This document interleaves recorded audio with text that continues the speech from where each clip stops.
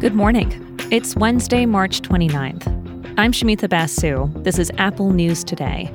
On today's show, Mike Pence is told to testify before a grand jury about January 6th, understanding why the AR-15 is such a deadly weapon, and how student athletes are at risk as legal sports betting booms.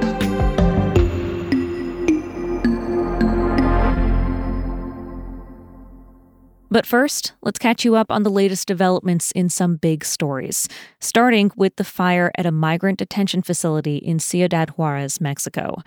At least 38 people are dead and dozens are injured. Surveillance video from inside appears to show guards walking away from the blaze, making no apparent attempt to let the detainees out. The country's prosecutor general is investigating. Mexico's president says the detainees started the fire as a protest after learning they would be deported. Most people killed in the fire came from Guatemala, Honduras, Venezuela, and El Salvador. Facilities like these typically house migrants who are hoping to enter the U.S., and many of these centers have been overwhelmed recently as the U.S. made it harder to get asylum. Journalist James Frederick covers migration issues. He talked with NPR from Mexico City. Cities like Ciudad Juarez are temporary homes to thousands of migrants at any one time. It's put a huge strain on shelters and the humanitarian sphere in the city. It means that lots of migrants are living in the street right now. It's very visible, so migrants are very desperate. And so when the president describes migrants protesting, angry that they're going to be deported, I'm not surprised to hear it because that's the state of migration in Mexico right now. It's a really, really desperate situation.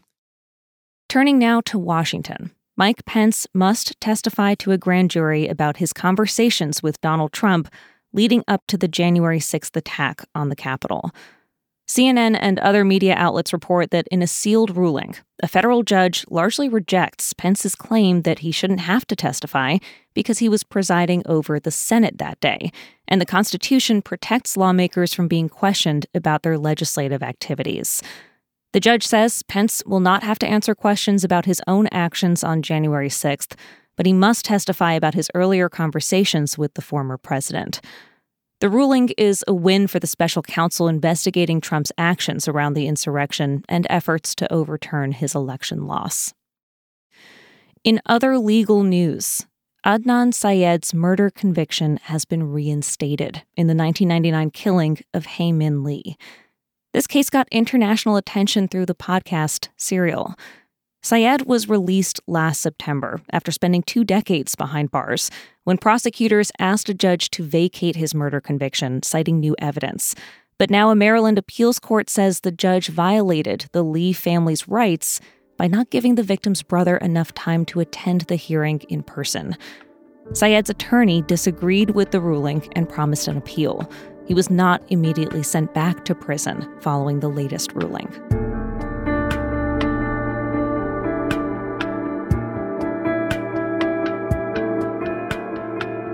A warning, this next story has graphic descriptions of gun violence.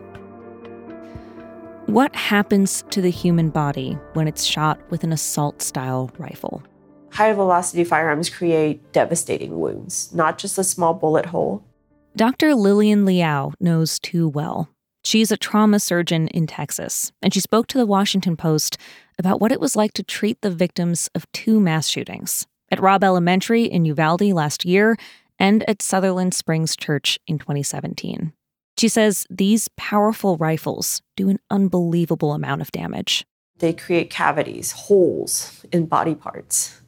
Well, if you're talking about a group of small children, right? These are all elementary school age children. The small hole is not small in their body part, right? And they don't have that much blood to bleed out before they completely lose all of their blood volume and then they're dead. 10 of the deadliest U.S. mass shootings since 2012 have involved AR-15 style firearms. The Washington Post is out with a series that's all about the AR-15. Why so many civilians in America have one, and how destructive these guns are. Reporter Todd Frankel told us why they decided to make this series, which I should say came out before this week's deadly school shooting in Nashville. I mean, the Post made a conscious decision to sort of look into this because it's something that's so rarely part of the coverage we do in these mass shootings. I mean, it's gruesome. It's something you want to turn away from. And so we decided, we would look at the autopsy reports, we would talk to the trauma surgeons, we would talk to the medical examiners and find out really what is different and what do these injuries look like. They also spoke to families of victims to get their permission to use autopsy reports to create graphics that explain exactly what happens to a body when shot with one of these weapons. What the Post found is there is no comparing the damage caused by a handgun to the damage caused by an AR-15. A round fired from an AR-15 can cross 6 football fields in just 1 second. It can pulverize bone. It can blow open flesh. It just causes these devastating injuries. And these assault-style rifles don't need to be reloaded as frequently as other firearms. In 2017, over the course of just 11 minutes, a gunman killed 60 people at a concert in Las Vegas and injured hundreds more. Frankel says the AR-15 appeals to criminals. Sort of almost like these mass shooters are seeking them out. In fact, the mass shooter who shot 10 people at a supermarket in Buffalo specifically said, he chose the AR-15 because it is a particularly deadly weapon.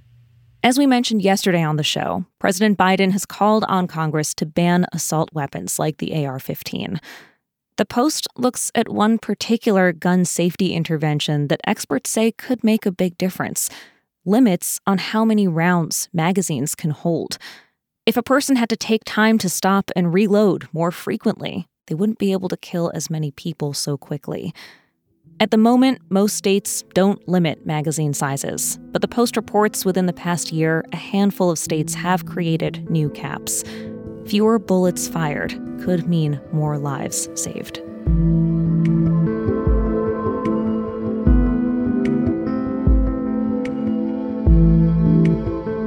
We are in the middle of March Madness, and people are betting billions of dollars on these games. The expansion of legal sports gambling in America is creating a growing business and a growing risk.